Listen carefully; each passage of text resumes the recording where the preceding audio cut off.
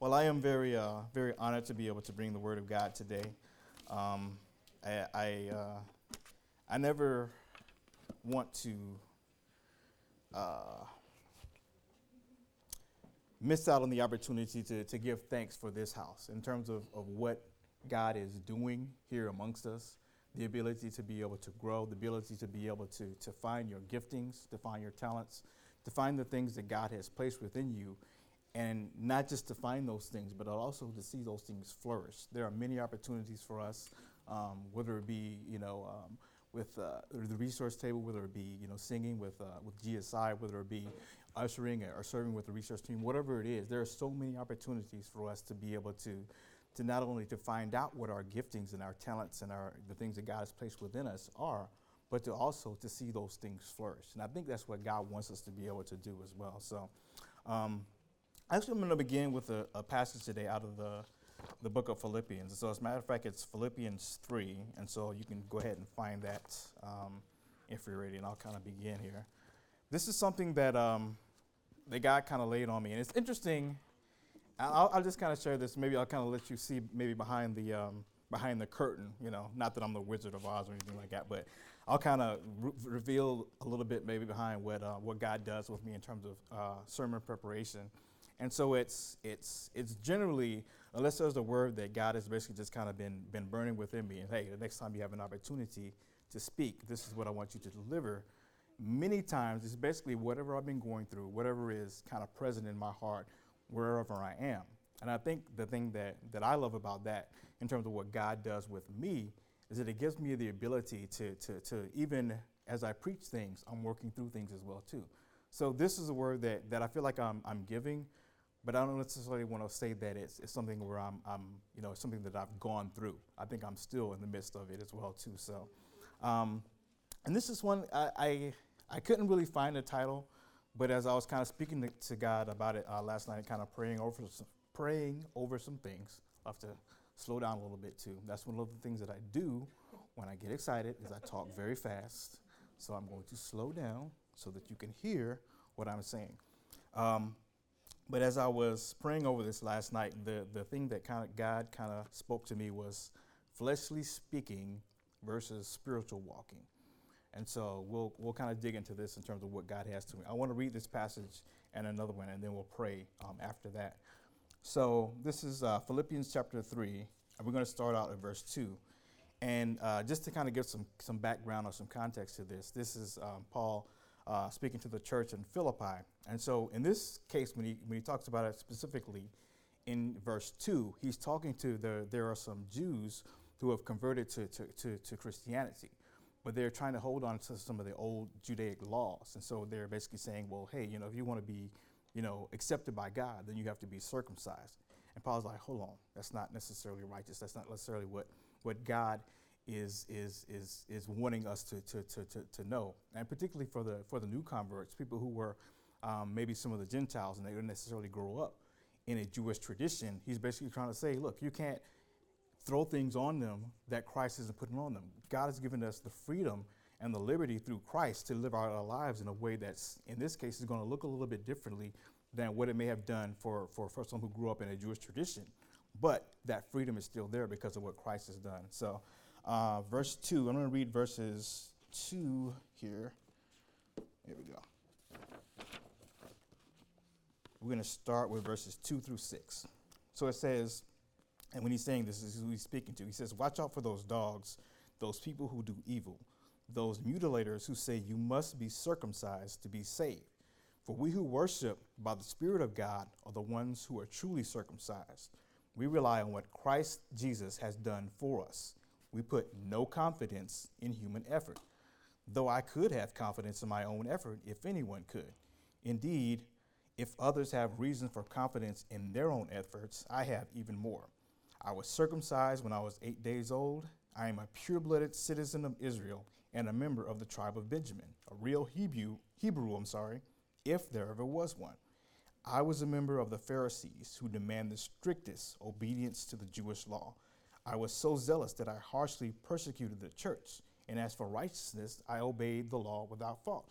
So here what Paul is doing is just kind of laying out his case for, look, if I wanted to kind of say that following these laws or doing these particular things, is a kind of pedigree. It's something that I can kind of, place my faith in, if you will, or kind of, if you will, lay a foundation for. He's like, I've got it. I've got it in spades. And so he's going to break this down a little bit later. But let's flip over, hold your finger there. We'll flip over really quick to Romans chapter 12, and then we'll pray.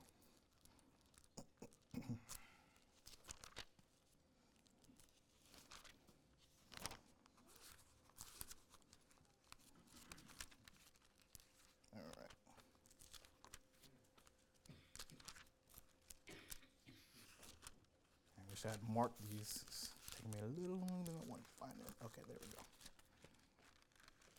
So Romans 12, we're going to read verses 1 and 2 here. There we go. All right. And I'm reading from the New Living Translation here. And so, dear brothers and sisters, I plead with you to give your bodies to God because of all he has done for you. Let them be a living and holy sacrifice, the kind he will find acceptable. This is truly the way to worship him. Don't copy the behavior and customs of this world, but let God transform you into a new person by changing the way you think. Then you will learn to know God's will for you, which is good and pleasing and perfect. Let us pray. Dear Heavenly Father, I thank you for this opportunity, Lord God, to bring forth your word. I pray to Father, Lord God, that your Holy Spirit will be amongst us, Lord God, giving us insight, Lord God, even personal insight, Lord God, into where you would have us to go forward with it, Lord God. Thank you to Father, Lord God, for everything that is breathed by the power of your Holy Spirit, Lord God, within our lives, Lord God. And I thank you to Father for the transformative change that is ours, Lord God, when we walk in Christ Jesus and everything that he has given us. Thank you for the great gifts you have placed within us. And I pray to Father that these gifts will continue to bear fruit for the glory of your name. And it's in Jesus' name we pray. Amen. All right. Got a dry mouth this morning, so I'm going to take a sip. Sorry. So this was, I was thinking about this week. There was the Hall of Fame inductions, which happened, I think it was maybe Wednesday of this week. I don't remember which day specifically. And so I was thinking about Ken Griffey Jr.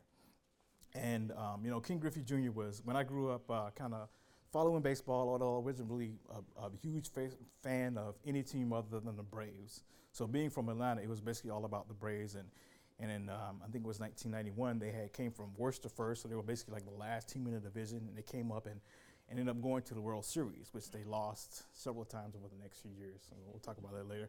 But they ended up making it to the World Series, and it was a great time to be a fan of baseball. And I remember, thinking about how awesome this was, but I also remember because I had a cousin who actually knew of Ken Griffey Jr. I think he'd actually played with him in somebody's farm system at that point in time. So Griffey was kind of coming up through the farm system. And so my cousin, who was a really good baseball player as well, had some interactions with him. And then one of the things that people talk about and they think about with Griffey is his swing. I mean, it's just this real fluid motion. And I can try and imitate it, but it's really, I'll never be able to get it. But I mean, it's one of those things that you look at, and there are certain things that you see, and it's kind of a thing of beauty. I mean, Griffey's swing is just like effortless. It's fluid. It's just like there's no loss of motion anywhere. And so I thought about that in terms of who he is. He's basically the son of a Major League Baseball player. His father, Ken Griffey Sr., played with the Reds back in the 70s, part of the Big Red Machine, who won some World Series. And so he's got this gifting. Now, if Ken Griffey wanted to kind of look at everything that he's done, and I'm sure that he's, basically spent time in the minor leagues. He spent time, I'm sure, playing baseball since he was very young. So there's a lot of effort that kind of goes into that. And he can kind of look at that and say, hey, when I was 5 years old, knocking balls off of a tee, and then I played in, Little League Baseball and all the way through. Think about all the time that he put in. Think about all the effort that he put into being a great baseball player. Think about all the time spent at the batting cages, hours upon hours, the time catching fly balls, doing everything that it kind of means to be a baseball player. And he could look at that and say, man, that's a great thing that I've done. And so he can kind of take this self-made, if you will, approach to it and say, look at what I've done based upon how my career has kind of played out. And there's a temptation, I think, within all of us to a certain degree, maybe not so much in the church, because I think we understand grace and we understand, the giftings that have been placed within us a lot more. But a lot of times, maybe we kind of look at the world and maybe we don't necessarily want to imitate it, but we kind of find ourselves maybe kind of slipping over to what some of the worldly thinkings are. And so there's this ethos within America. And I think I can't speak of it being anywhere else. I can only speak of my experience. And so there's this ethos of the self-made person, the self-made millionaire. I built this business from nothing and look at what I've done. And so you kind of want to take your effort and, hey, that's a good thing to be able to kind of put some effort into something that maybe was less than and kind of see it flourish. Basically you invest in a company, maybe you hire the right type of people and you see the company kind of flourish and thrive, as a result of what you've kind of placed in it. And that's nothing bad within that self, in and of itself. But I think the thing that we kind of have to be careful of is wanting to kind of to say that, hey, these are things that I've done, and it's kind of this it's me, it's I. Look at what I did. Look at what I've done. Look at what I've accomplished. You stand back and you kind of look at this prize of all your accomplishments and look at the things that I've done. Look at what I've built, And I think to do those things, apart from recognizing what God has placed within us as believers, what God has gifted us, even in terms of the families in which we were born. I mean, it's no accident that Ken Griffey, being a Hall of Famer now, being the great baseball player that he was the son of a Major League Baseball player.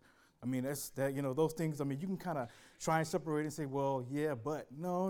Look, he was Ken Griffey's son, and, Griffey is not a Hall of Fame player, but he played on some very great teams. He was on I mentioned the Big Red Machine back in the 70s as well, too. So this is one of those things where he's growing up and he's seeing baseball players, basically kind of like all the time throughout his youth. And also he's playing baseball as well, too. So he's got influences not only of those people who his fathers kind of follow, not only the people who he's played with probably had some great coaches as well, too. But there are all these things. And so to kind of make it just about your effort and to say, hey, this is something that I've built because I've done these different things is really a fallacy, because it doesn't speak to what has been placed within you. And I think about what we have as believers, as followers of Christ. We have to understand that God has kind of set us up to be and to do great things because he's placed great things within us. It's not something that we can kind of walk around and say, well, I spent all this time studying in these courses, and so now I have this degree because of my efforts. Yeah, that's a part of it. Absolutely. You can't take anything that God has given you and basically just kind of allow it to kind of sit on the sideline and maybe like, okay, well, maybe I'll possibly thinking about going to class, maybe 2 or 3 days next week or something or other. It doesn't work that way. You have to put some effort into what God has given you. But the fact of the matter is that it begins with what God has given you. You don't get to any place of life, I believe you should not, I should say. You should not get to any place of success in life and try and think that somehow these things are happening separate from what God has placed within you, separate from the gifts that God has kind of placed in your life as well, too. I think of myself, and so I kind of think about this because I'm writing a book, basically and it's an autobiographical book right now. So it's kind of the first part of my life. So I've been doing a lot of thinking about how I came to be the person I am as well. So there's a lot of thought that kind of goes into it. One of the things that I realized, probably I can think about third grade. There was a teacher, her name was Mrs. Long. And Ms. Long was a teacher, and so they were in the third grade. We were kind of separated into, I would almost call it like pods. So there was a group of students that were maybe, we were probably about the best of the best. We were kind of the cream of the crop. And I don't know a lot about education and how they kind of separate students right now, but I know that they separated us out. And so we were expected, or we knew, basically based upon you kind of look around and see who's with you and kind of, okay, well, maybe we're a little smarter. Maybe we do a little better on tests. Maybe we have better grades in school or whatever it may be. And so I think we kind of knew this, inherently. And then she kind of would speak into us as well, too. And so this happened at a time when I'm kind of dealing with, I've had vitiligo since I was a young child. And so there was a lot of self-esteem issues. And I was really kind of like, standoffish. I didn't want to necessarily be a part of the crowd. And I was kind of, trying to hide back and stuff like that. And so one of the things that she did is she always spoke into to what she saw in terms of my academic and my intellectual ability. She would always tell me how smart she was. Matter of fact, this is one of those things too, and I remember her saying this, and I remember thinking, this maybe it's not necessarily something that you would want to say with other students around, but she did it, and so I was, kind of took it for what it was. And so there were 11 of us in this particular class, and one day she said it, she's like, I wish I had 11 Lawrences, and I was like, wow. I mean, it just completely blew my mind. I was like, well, it was one of those things that was amazing. And so for me being someone who maybe didn't necessarily, and I think she knew this as well too, which is, I can't separate this from her knowledge of who I was and how I was developing as well too, is that she knew I needed to kind of maybe a little boost to kind of, hey, you know what, feel good about this, If nothing else in your life is kind of working, stuff like that, here's something you can kind of, maybe hang your head on. And so she said that, and so it was at that time I think I began to realize that I had certain giftings in terms of, the ability to be able to learn well. I always had good grades in school, and so I never really thought about it in that context until she began to kind of, isolate and identify those things, and it was like, wow. And so I began to see that, and it wasn't necessarily that, it was particularly a great deal of effort that kind of went into it. Yeah, I mean, I would come home from school, do my, my classwork. I'd read books. I'd do all the things that were kind of, that we were supposed to do, as students, but it wasn't a great deal of effort that went into it. I mean, yeah, there were times when I had to maybe study a little harder or do a little bit more, but there were certain things that I kind of realized that I was just good at. It wasn't like, I really even had to try. It was just, man, this is, of course this is how this is. It's interesting as well, too. And so I thought about this morning. As a matter of fact, too, when I was in high school, there was a young lady who asked me to kind of tutor her in one of our classes. I believe it was physics. We took physics in ninth grade as a part of a math and science academy. And so we were taking physics, and so can you help me with this? And I was like, sure. And so and she started asking these questions about things that she didn't understand. And I think at that point, I began to realize that, I was a little bit different, even in terms of being able to kind of realize those things in other people. And it was like, you kind of see that, okay, well, maybe someone's telling you, okay, you're good, like Miss Long, hey, you're a great student and stuff like that. And I can kind of feel good about that. But even I began to realize among my peers that, man, if she didn't get that, that is second nature to me. It's like, what about this don't you get? And it was just like, it was very, very simple for me. You would kind of, the teacher would explain it in class, maybe I'd have to read through it. Maybe once more, but then those concepts would just kind of come, and I was like, wow, and so to have someone, kind of explain the fact that they didn't understand it, I was like, that's kind of odd, I don't get that. And so even more, it began to help me to realize that I was, gifted academically. There was an intellect that kind of went along with that too. One of the things that I'll kind of go back a little bit back in time, after the second grade, was the third grade year? No, after the second grade year, they would do testing, and so we had a talented and gifted, is what they called it, program for certain students in my school, and they called it Challenge. And so one of the things that they would do is they would give you like an IQ test. So I remember having to take this IQ test, and my mom kind of sharing with me the results of it, and so I was like, yeah, you got a 132 or something, and I was like, okay, well, that's nice. I had no concept of what that meant. But, she shared with me that, some of the instructors who kind of wanted me to be a part of this program, said that this was very good and it was kind of like an excellent thing. But there were other things that they weren't necessarily so sure about me being in it. And I wasn't in that year, but the following year I was in it, and basically throughout the rest of my career and in school. And so it's one of those things as well, too. That was another part of being set apart. And it's like, wow, that's really cool. And so all of these things I could kind of take them and be like, if I was, maybe kind of thinking about it and, no, I couldn't. I couldn't do it because I realized even at that point as well, too.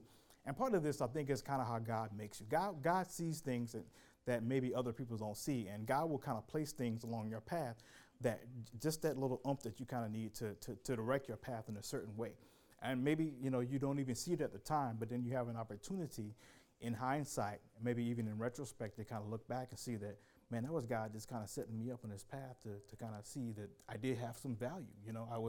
I was kind of looking at the only thing that I saw, which was kind of my face, which I thought was, I'm so much different than everybody else, and I don't have value. And God was like, yeah, you do. You know what I'm saying? Here's what's good in you. Here's part of what's good in you. And so he started to help me to see and to kind of develop those things. Even I think about my family as well, too. We were all musically inclined. My mother and her twin sister, my aunt, played piano when they were younger. And so we all went to the same church until I think we were I was in about 5th grade. And so we all sang in the choir. I think at some point in school, most of us were playing instruments. Those who weren't playing instruments were singing in the chorus. And so we recognized that there were all these, talents, and if you will, and these giftings that were kind of being developed in us. And so you can kind of see these things in families as well, too. Like I talked about with Griffey, he's a Major League Baseball player. He's a Hall of Fame Major League Baseball player. And it's not by accident. It's not that he just kind of stumbled into it.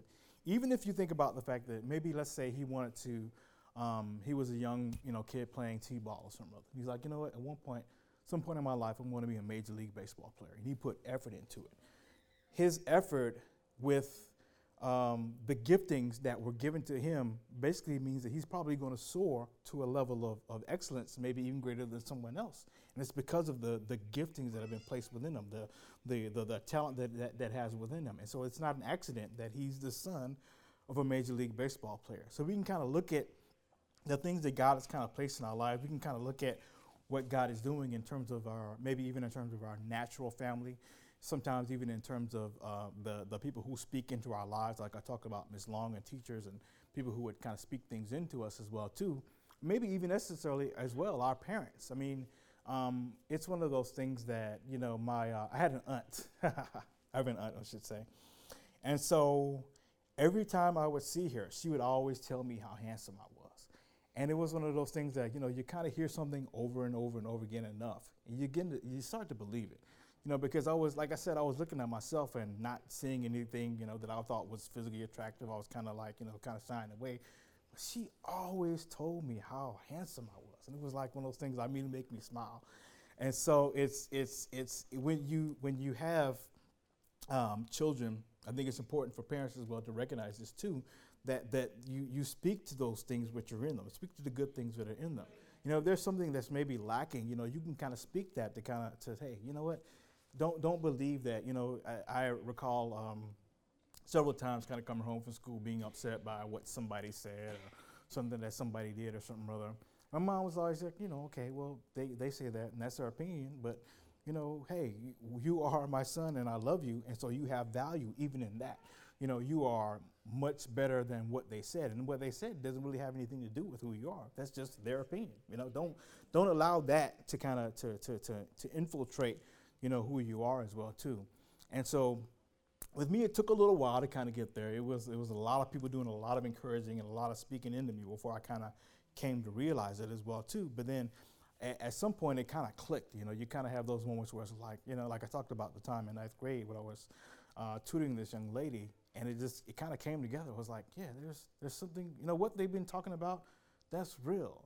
And for academics, it wasn't necessarily something that I didn't know. I think that was one of those things that for me kind of came intuitively, and I just kind of, I figured it out pretty quickly. But for other things, hey, you are handsome. I was like, okay. And so even for me, one of the things that's interesting as well too is that, so I have another cousin, my whole family, I'm just kind of bringing it out there. So I have another cousin who's always talking about the fact how much I look like my father.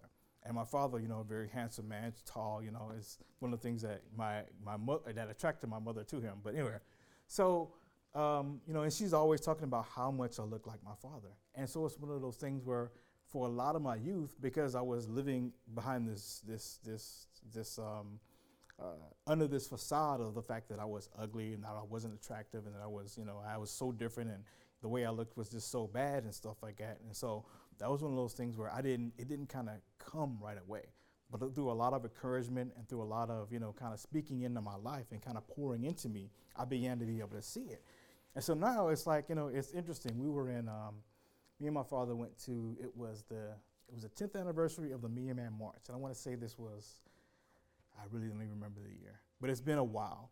And we were walking through the national monuments and stuff like that. So we were up by the Washington Monument, and we were walking by, and two people are kind of looking at us, and it's like, we're kind of looking, they're looking, it's like, oh my gosh, you look so much alike. It's like, and that happens over and over and over again. And so even in terms of myself, recognizing that I am, my father's son, very handsome man and stuff like that too as well, just to kind of be able to kind of accept those things as well too, and accept the giftings that have been given to me just by being, born, if you will. And not that was an accident, there are, even in terms of my parents coming together, not to say that necessarily God allowed it, and so God is going to take whatever happens in your life, and He's going to pull some glory out of it. Even if you think it, look at it and think, well, my birth was a very tragic situation. Maybe even, I was born of a father, or maybe even a mother who gave me up for adoption and stuff like that, and that can kind of definitely play into your sense of self and your sense of worth. You kind of have to realize that, look, I'm here. And I'm here for a purpose, and I'm here for a purpose that God has given to me. And I'm going to accomplish that no matter how I may have felt about myself. And the more that I become to know who God is and who Christ has given, what God has placed within me through Christ, I know how much value and how much worth I have. And so we can kind of come out of those situations, which I believe is what God desires us to do. But I think we don't want to do it with an attitude or with a speaking of saying that, hey, you know what? I got here because of these things that I've done. I got here because I play great basketball or whatever. I got here because, it was all these people and stuff like that. Even in terms of what the decisions I make, hey, I saw this point and I said, hey, this company that they have, they're doing some things that maybe I could do a little differently. And when I do them differently, I'm going to take all the credit for all the stuff that I've given. Not recognizing the fact that you've got employees and people who are kind of pouring, you got customers who come to patronize your business, whatever it may be. All of those things play into to success. And so to try and take it and to separate it from what God has done and what God has placed within you and what God has given you, I think it's just, you kind of have to step down from that a little bit too. So let's go back to Philippians 3, and I want to kind of bring this through. I think I might want to read this from New King James. Second part here.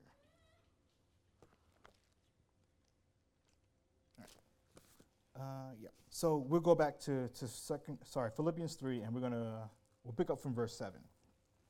And so even in terms of thinking about the things that we have and thinking about what we've created and maybe what God has placed within us, and doing those things, I think, apart from recognizing the giftings that we have, even in terms of the fact that, we've got, familial things in terms of what God has placed within us, within our family, the things that parents have spoken over us, the things that teachers may have said about us, the things that maybe even neighbors have said, hey, and encourage us, and teachers and everyone else who's a part of our lives, coaches who no matter who it was, there are things that have been placed within us. And so they're placed there to give God glory. So, Paul here talking about, and he basically kind of laid out in the first, 6 verses, his kind of pedigree. He's like, look, if anyone wants to brag about stuff in terms of obeying the law, in terms of the fact that hey, they kept the law, I could do that, and I could do it in spades. So he kind of laid out his case there, and let's see what he talks about in verse 7. So in verse 7, he says, I once thought these things were valuable, but now I consider them worthless, because of what Christ has done. Yes, everything else is worthless when compared with the infinite value of knowing Christ Jesus my Lord. For his sake, I have discarded everything else, counting it all as garbage. Now, it wasn't like he said, well, okay, it's kind of good and stuff like that, but no, he said it's garbage, it's filth, it's refuse. It's like stuff you can just, all that stuff that I was kind of placing my faith in. And hey, I followed the law. I was, the chief of the Pharisees. I was persecuting Christians and stuff like that. Everything that Jewish people were supposed to do. He's like, all that stuff that if you wanted to kind of to build a foundation upon, or kind of even, kind of build it up as a prize and say, look, this is my prize. He's like, we'll just kind of like, you kind of have children who kind of build, maybe statues or even buildings or something like that, little blocks. So it's basically like, he's coming as a child to him and basically kind of knocking over his roadblocks. He's like, look, it's nothing. It has no value. He's like, it's all garbage. And so he says, so that I could gain Christ and become one with him. He's like, I no longer count on my own righteousness through obeying law. Rather, I became righteous through faith in Christ. He's like, look, in all the ways that I could have kept the law, which I did, and all the ways that I could have, done everything that everyone who was practicing the law said I should do, I did those things. He's like, but that doesn't matter. All of that stuff is just tossed to the side because my righteousness comes through faith in Christ Jesus. And that's the thing that I think we have to recognize as well, too, even in terms of maybe our desire to kind of boast upon the things that we've done or boast upon, our achievements in life and everything that we've given. Hey, it's like, look, this didn't come by accident. It didn't come by accident that you were born to these two parents and that you went to this school and that these people came a part of your life and were impacting your life in these ways. That's not an accident. It's not happenstance. And more than that, even if you wanted to kind of to say, hey, I did this because I went there or whatever it is and kind of place it upon yourself, it's just like it's not really anything. There's no value to that. There's no value to heaping praise upon yourself and saying, I did it, look at me, look at me, look at me. There is no value to that at all. Yes, we have to kind of recognize the fact that everything that we have, everything that we can have that we can call good comes to us because of who Christ is. Let's flip over to James real quick, and we'll come back to this passage here. James chapter 1, as a matter of fact. Let's see here. Yeah. Let's see. Yeah. So even as we talked about in Paul spoke about as well in Romans about not following the patterns of the world and being transformed, that you may prove what is the good and perfect and acceptable word of God. I think James has a word for us here as well too. So James chapter 1, and we're going to start at verse 16. So he says, so don't be misled, my dear brothers and sisters. Whatever is good and perfect comes down to us from God our Father, who created all the lights in the heavens. Yes, he never changes or casts a shifting shadow. So there's no iniquity within him. He's basically like kind of pure, you know what I'm saying? So his light basically shines forth, is what he's saying. And he said he chose, in verse 18, he chose to give birth to us by giving us his true word. And we, out of all creation, became his prized possession. So God chose us and said, look at my children. Look at what they do. Look at my children who have been saved by my son, my firstborn son. And look at what they do. Look at them in their position. See how they're different from everyone else. See how they're not heaping praise upon themselves, but sharing the accolades, or the accolades, I should say, with everyone else. Look at what they do. So God's holding us up as a prize. He's like, we are his prized possession. Prized possession. That is a wonderful thing.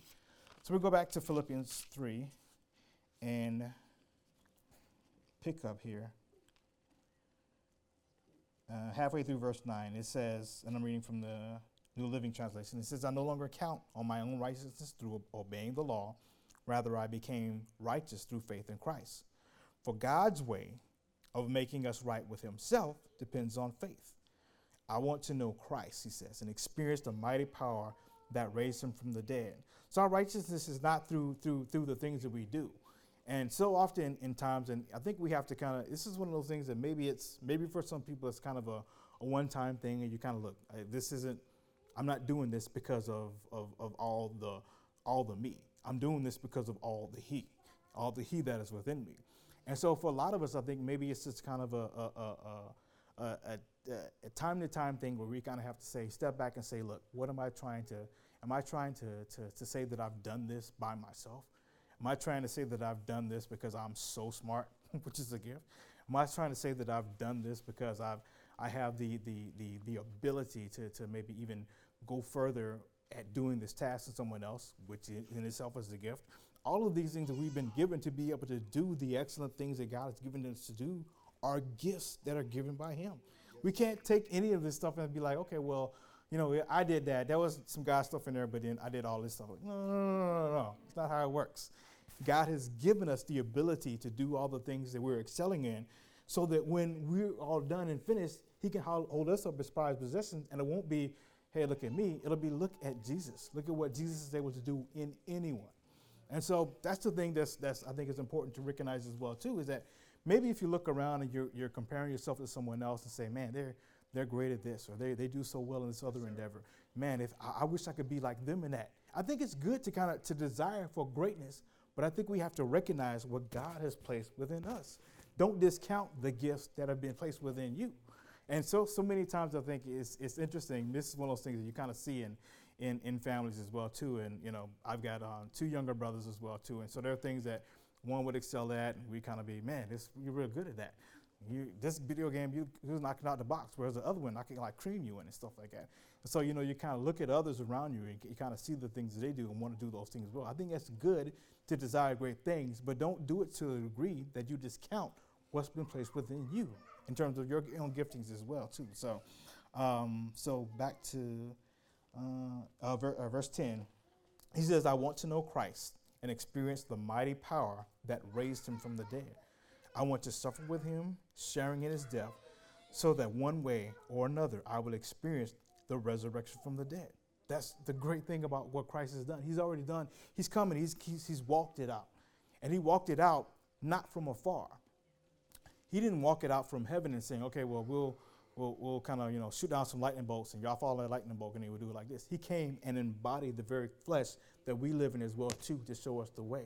And so he is the firstborn among many, and he has given us the ability to be able to walk those things. We can do what we can do. We can do all the things that we can do because of what he's done. And even as he said, we'll do even more than what he's done because he's already shown us the way and provided us the way through his death, burial, and his resurrection. Verse 12, he says, I don't mean to say that I've already achieved these things or that I've already reached perfection.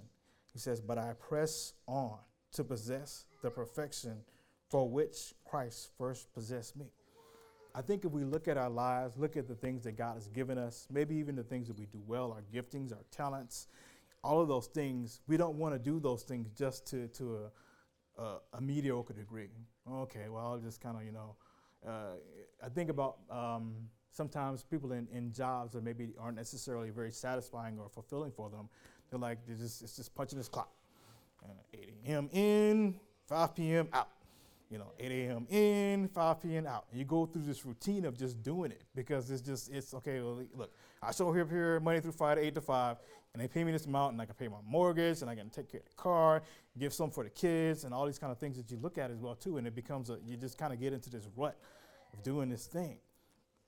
I think what God desires us to do in all of the things that we do is to do them with excellence. He said he's holding us up as his prized possessions. Prized possessions don't just kind of punch a clock and just kind of be there, for however many hours a day and stuff like that. Prized possessions are actually impacting the world around them, wherever you are. Yes, you kind of think about, whatever your job is. I mean, right now, I'm working at a convenience store and some overnights as well, too. And you could kind of look at that from the outside and say, well, that's kind of a job. And even at the time that I took this job as well, too, I was like, man, I really don't want to do this. I really don't want to do this job. But I had a position where I needed to have a job, and this was the one that was offered. And I was like, I'll take it. And so, kind of going on, I'm like, as I got hired for this job, I'll be completely, transparent before you. As soon as I got hired there, I was like, okay, what's the next job? What's the job that, when I've been here 3 or 4 months and I can kind of put this on my resume and say someone else will hire me. I wasn't even thinking about being there. And over the time that I've been there, God has he's transformed even my thinking about that job. Hey, you know what? That thing that you used to do and you kind of come in, you kind of have to do it, maybe you want to do that a little better, And so even in terms of our work and stuff like that, recognize that all work is unto the Lord. So when I had that transformative, that God transformed my mind in that way, I began to do my work a little different. And it became recognized. What do you know? It wasn't anything that it was, it was a kind of an instant thing as well, too. I just, God kind of pulled my heart about it. Maybe you should do this a little differently, And I'm not getting paid a lot more than I was at one point in time. But I now take pride in the work that I'm able to do. And it's not because I wanted to do the work, because I told you I didn't want to be there. I didn't want to be there at all.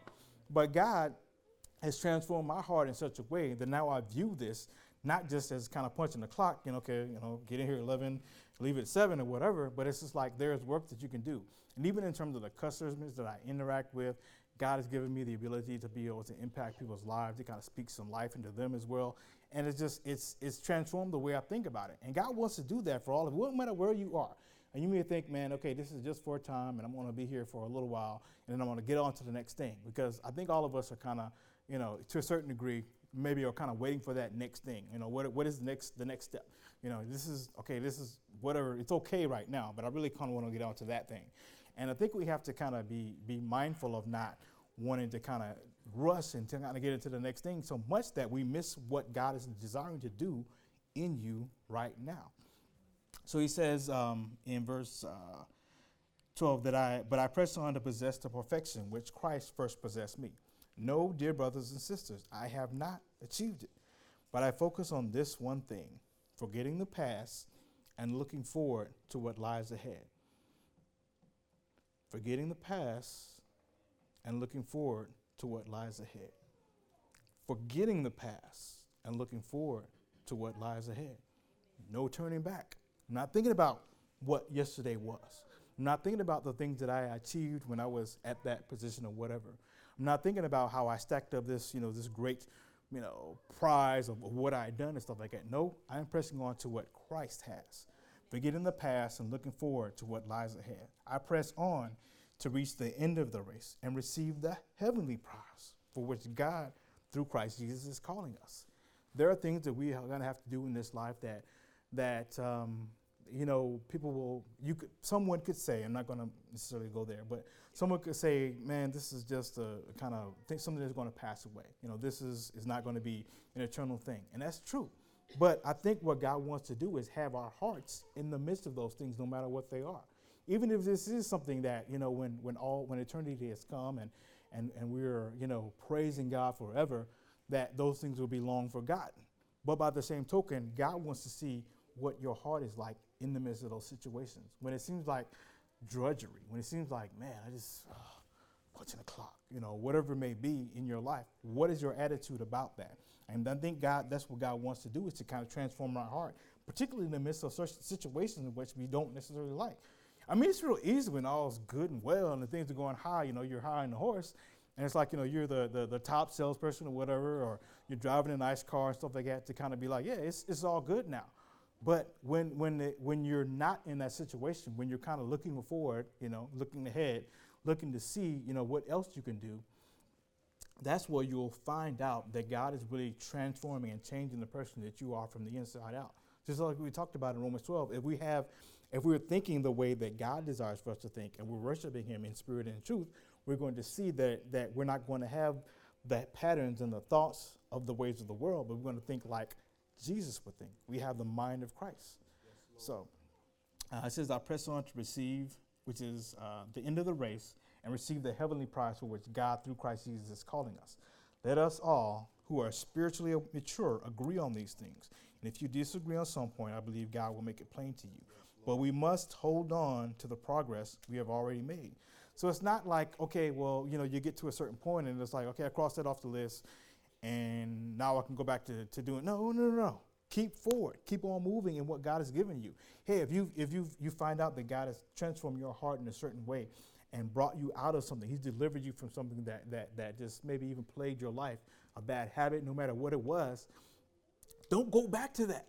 Don't go back to the chains. He's given you liberty in Christ Jesus to be free from those things. So we have the ability to continue to move on to what God is bringing us into in the next level. And I think as we think about our lives and think about the things that we've achieved and what God has given us to do, recognize the fact that we cannot separate those things from Christ. We can't separate what God has given us to do from what he's placed within us.